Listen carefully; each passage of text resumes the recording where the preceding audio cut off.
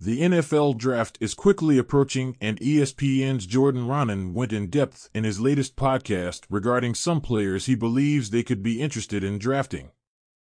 When it comes to the first round, Raanan lists wide receivers Zay Flowers and Jordan Addison as the highest players on their board if they decided to go the route of drafting a receiver with the 25th overall pick.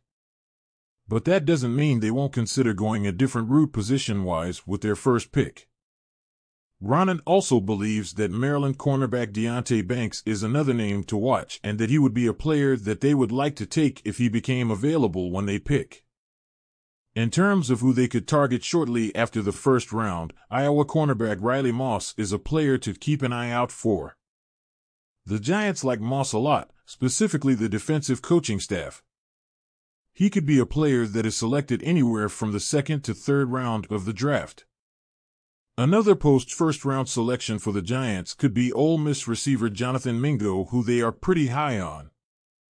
He's a potential sleeper with the 25th overall pick, but it would be more likely that he would be taken later in the draft, especially if they trade out of their pick and move back into the early 2nd round.